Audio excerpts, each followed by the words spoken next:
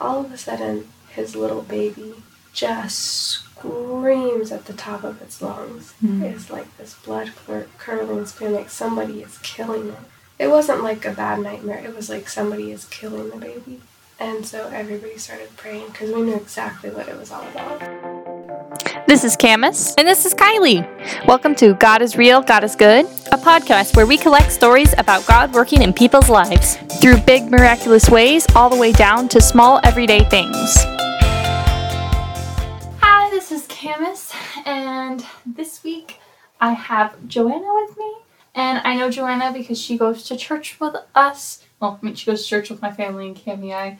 And her husband does Bible work there, and then Joanna comes out with me, and we visit people and do Bible studies and all that fun stuff. So, thank you for sharing your story with us, Joanna. So why don't you tell everybody where you're from?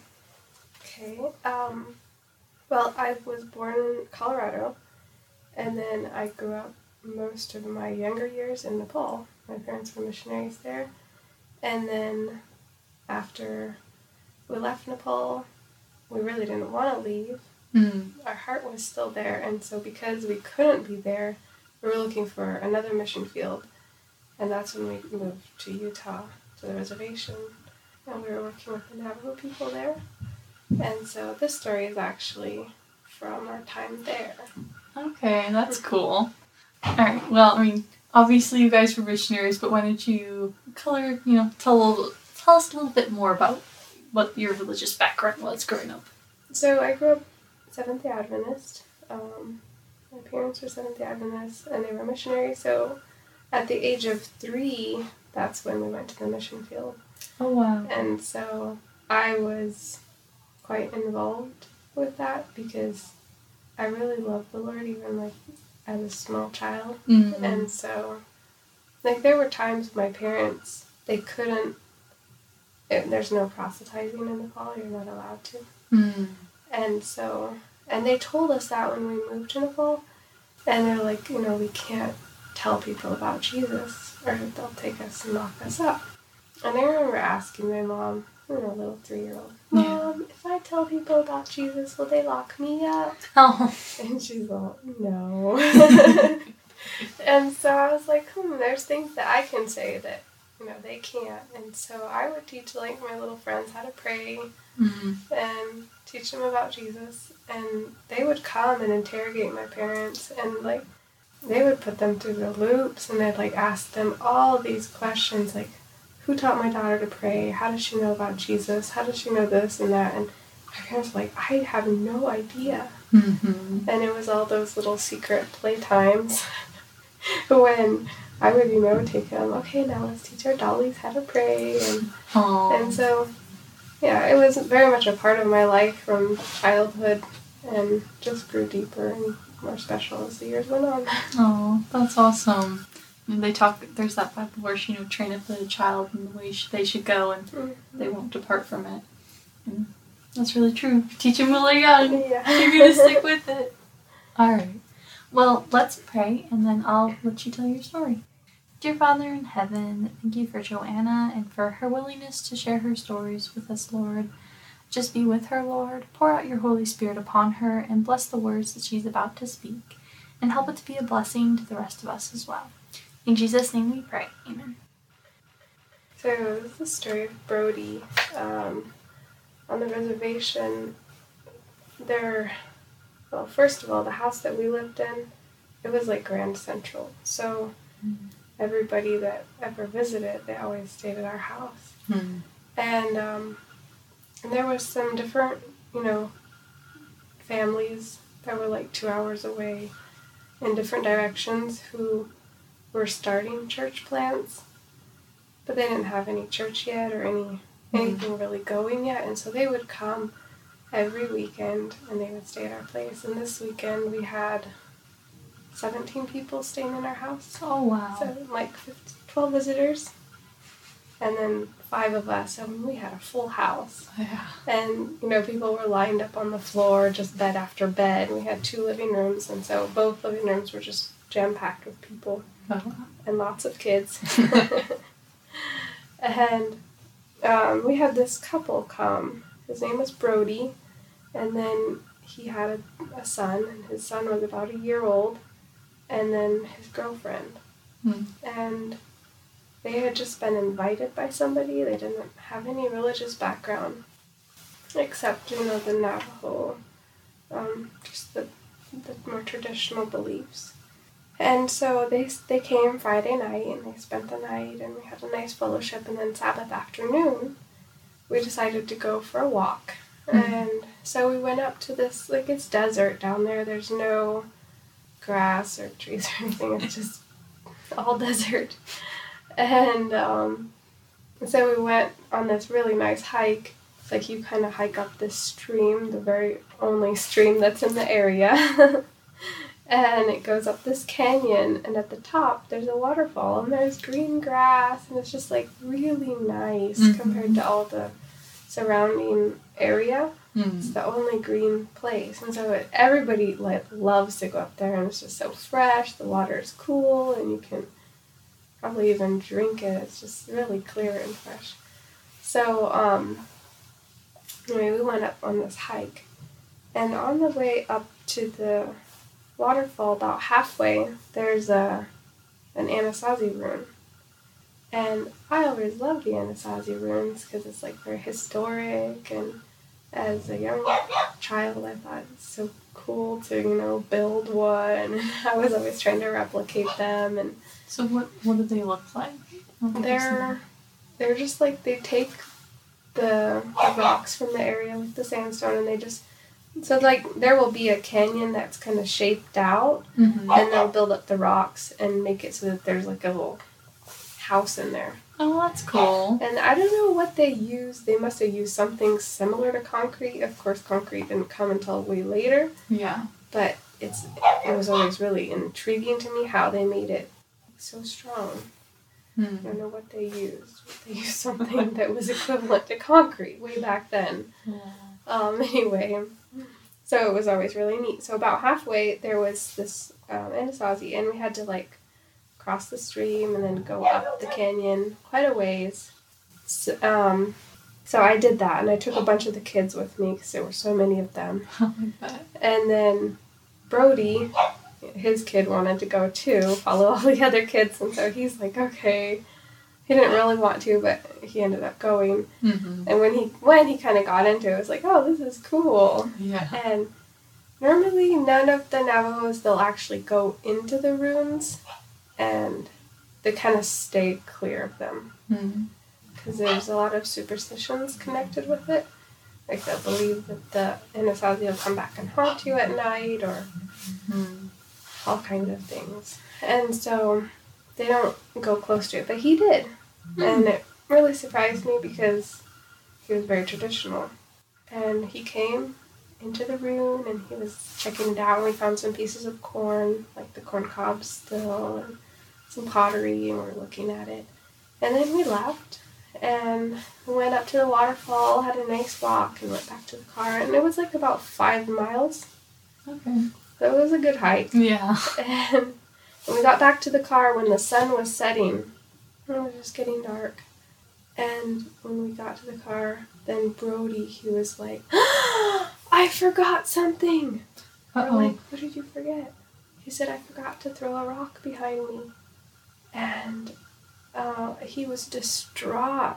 He was almost in tears and just anguish. He's I forgot, I've got to go back and throw a rock. And we're I don't think you should go back now because there are cougars out and it's dark. But he was in agony of mind. He's I didn't throw a rock. So throwing a rock, like I said, they have the superstitions where they believe that people will come back to you, or, you bad omen. And so when they leave the ruin, as they're walking away from it, their tradition says if you throw a rock behind your shoulder, that it leaves all that behind and you're free. But he had forgotten to do that. And so we talked to him. We had special prayer for him at the car, and we just asked the Lord to give him peace of mind. And he was still troubled, and he kept muttering stuff about it on the ride home in the car, and it was bothering him. But he, there wasn't really anything he could do about it. So we get home, have supper, and we go to bed. And then in the middle of the night, everybody's sleeping. It was probably like 3 in the morning or so. Mm-hmm. Everybody's sleeping, and we had a whole house full, like I said. All of a sudden, his little baby just screams at the top of its lungs. It's like this blood-curdling scream, like somebody is killing it. It wasn't like a bad nightmare. It was like somebody is killing the baby. And so everybody started praying because we knew exactly what it was all about. And we're like, they have just seen a demon. And so we were praying, everybody in the house. We didn't, know that the others were praying, but we knew we were all praying together. So we were just praying with the Lord to deliver him. And then just as quickly as it started, it stopped. Silence. And the baby just fell back asleep peacefully. And we asked him in the morning what happened. And he said, Brody told us, he said, the baby woke up and it screamed, and that woke him up. And when he looked up in the room, he saw a demon coming after him and his baby. And he knew it was because he didn't throw the rock. And so he was like, what do I do? It's going to kill me. There's nothing I can do. And he really regretted that he didn't throw the rock. But then he remembered what we told him, that God could protect him and deliver him from the evil spirits. And so then he just cried out. He didn't really know how to pray because he'd never prayed before. Yeah. And he just cried out and he's like, Lord, help me. And he said as soon as he said that, the demon fled. And his baby just relaxed and went back to sleep. And it was so amazing for him to see the power of prayer and the power that God has over all the witchcraft and the evil spirits, and it's very powerful. Another time, down there on the reservation, we see it much more, the witchcraft, than we do like us here, because it's just way more prevalent because they use it down there. So one time we had quite a bit of like people who would like cast spells on us and stuff like that. If they didn't like something, then they would put a curse on their neighbor, or some people would try to come and bless us, or they worked like that. And so one time it was when we were first there, and I didn't understand really how much there was witchcraft, and so I heard the people talking about the Bigfoot. Okay. And I thought very interesting, and I kind of questioned it. At one time, I was walking home at night, and I was kind of questioning God a little bit, struggling spiritually, and something came to me, and it came running behind me, and it was so huge. It was like 2 stories, just way bigger than me, and I knew that there was no hope.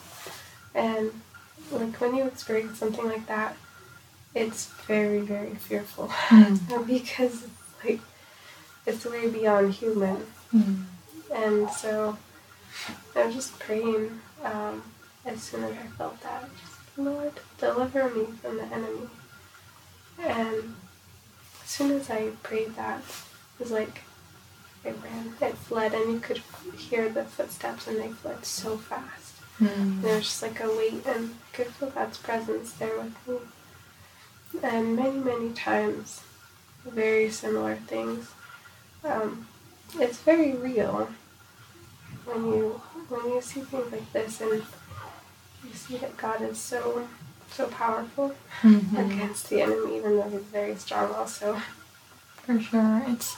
It's kind of different because when you're out there and you're trying to reach these people that are perhaps, Satan has kind of control over, he's put them in the spot of fear where they're not going to want to seek anything else for fear these demons or these spirits. And then when you come in and, you try to teach them about Jesus and they have this potential to be saved, Satan gets very mad, and so he does these very powerful manifestations because he's an angel. He's more powerful than we sometimes give him credit for, to try to keep them in that place of fear. But when that can be broken, what a testimony to God, because there's no denying there's a devil, because you've seen it. And then when you can acknowledge God and find that strength in him, what can prevail against you? Yeah. We had several of the young people down there.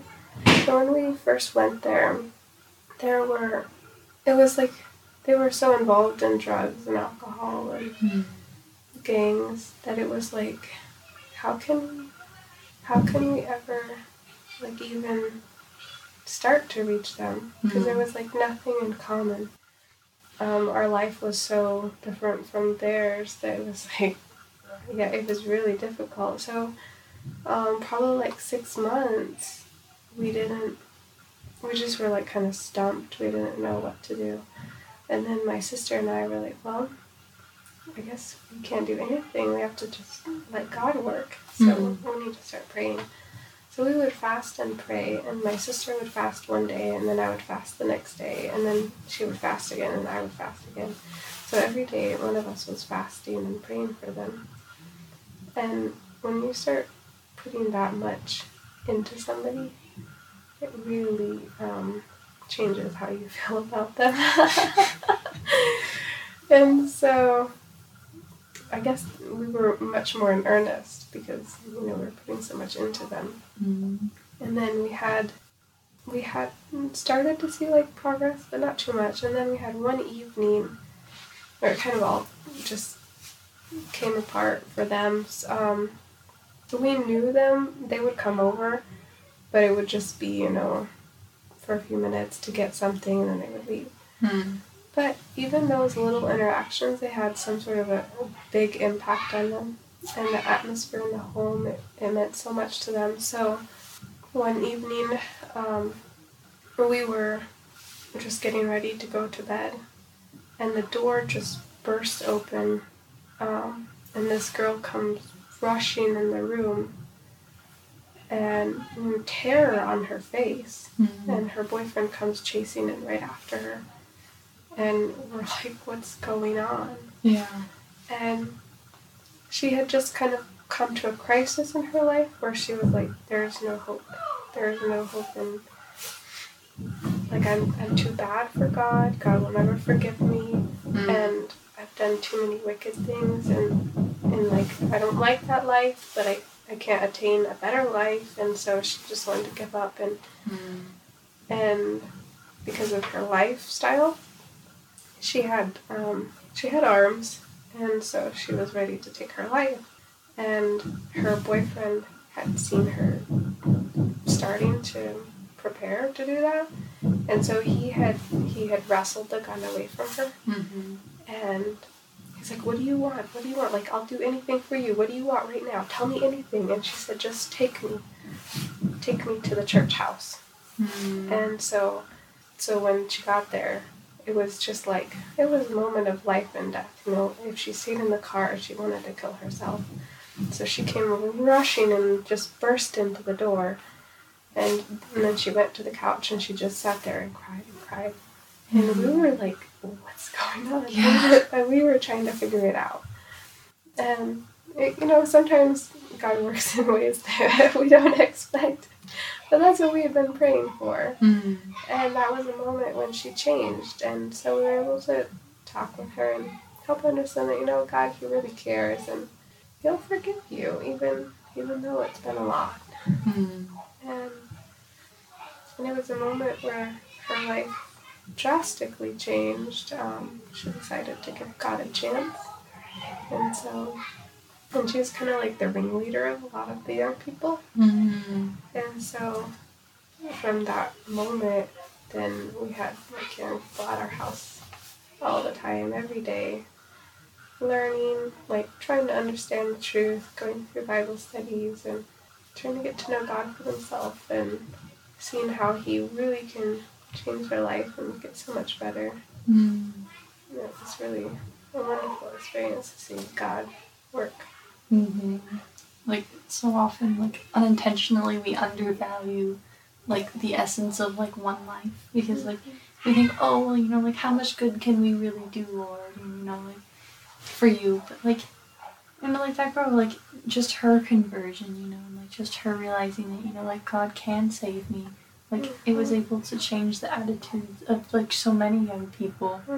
And seeing that, and so, like, just one soul or, like, just one life, like, it really does have value and essence, and it really can bring many to God, you know, if we unite with Him, and if we're truly, like, changed and transformed into His image. It's, you know, we're not so little that we can't do something. Even if it's little, it can really mean a lot.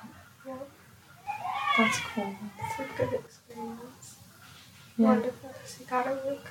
And just how He changes people, because it can be so drastic, you know? Yeah. I'm like, oh yay, Lord, like, their life is changing, or even the small moments, like, when I do Bible study with people, and they're like, oh, I'm starting to read my Bible every day. I'm like, yay! Yeah. Like, it's building that relationship, and, like, realizing that you have a God that loves you and will forgive you, or is strong enough to deal with those spirits or that witchcraft around you, and understanding His character. That's what will draw you.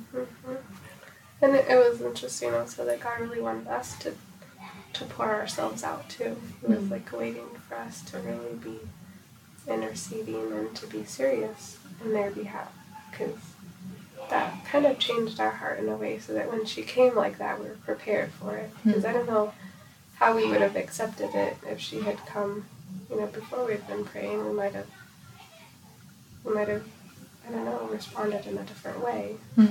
So God had to work in both of our lives. Yeah.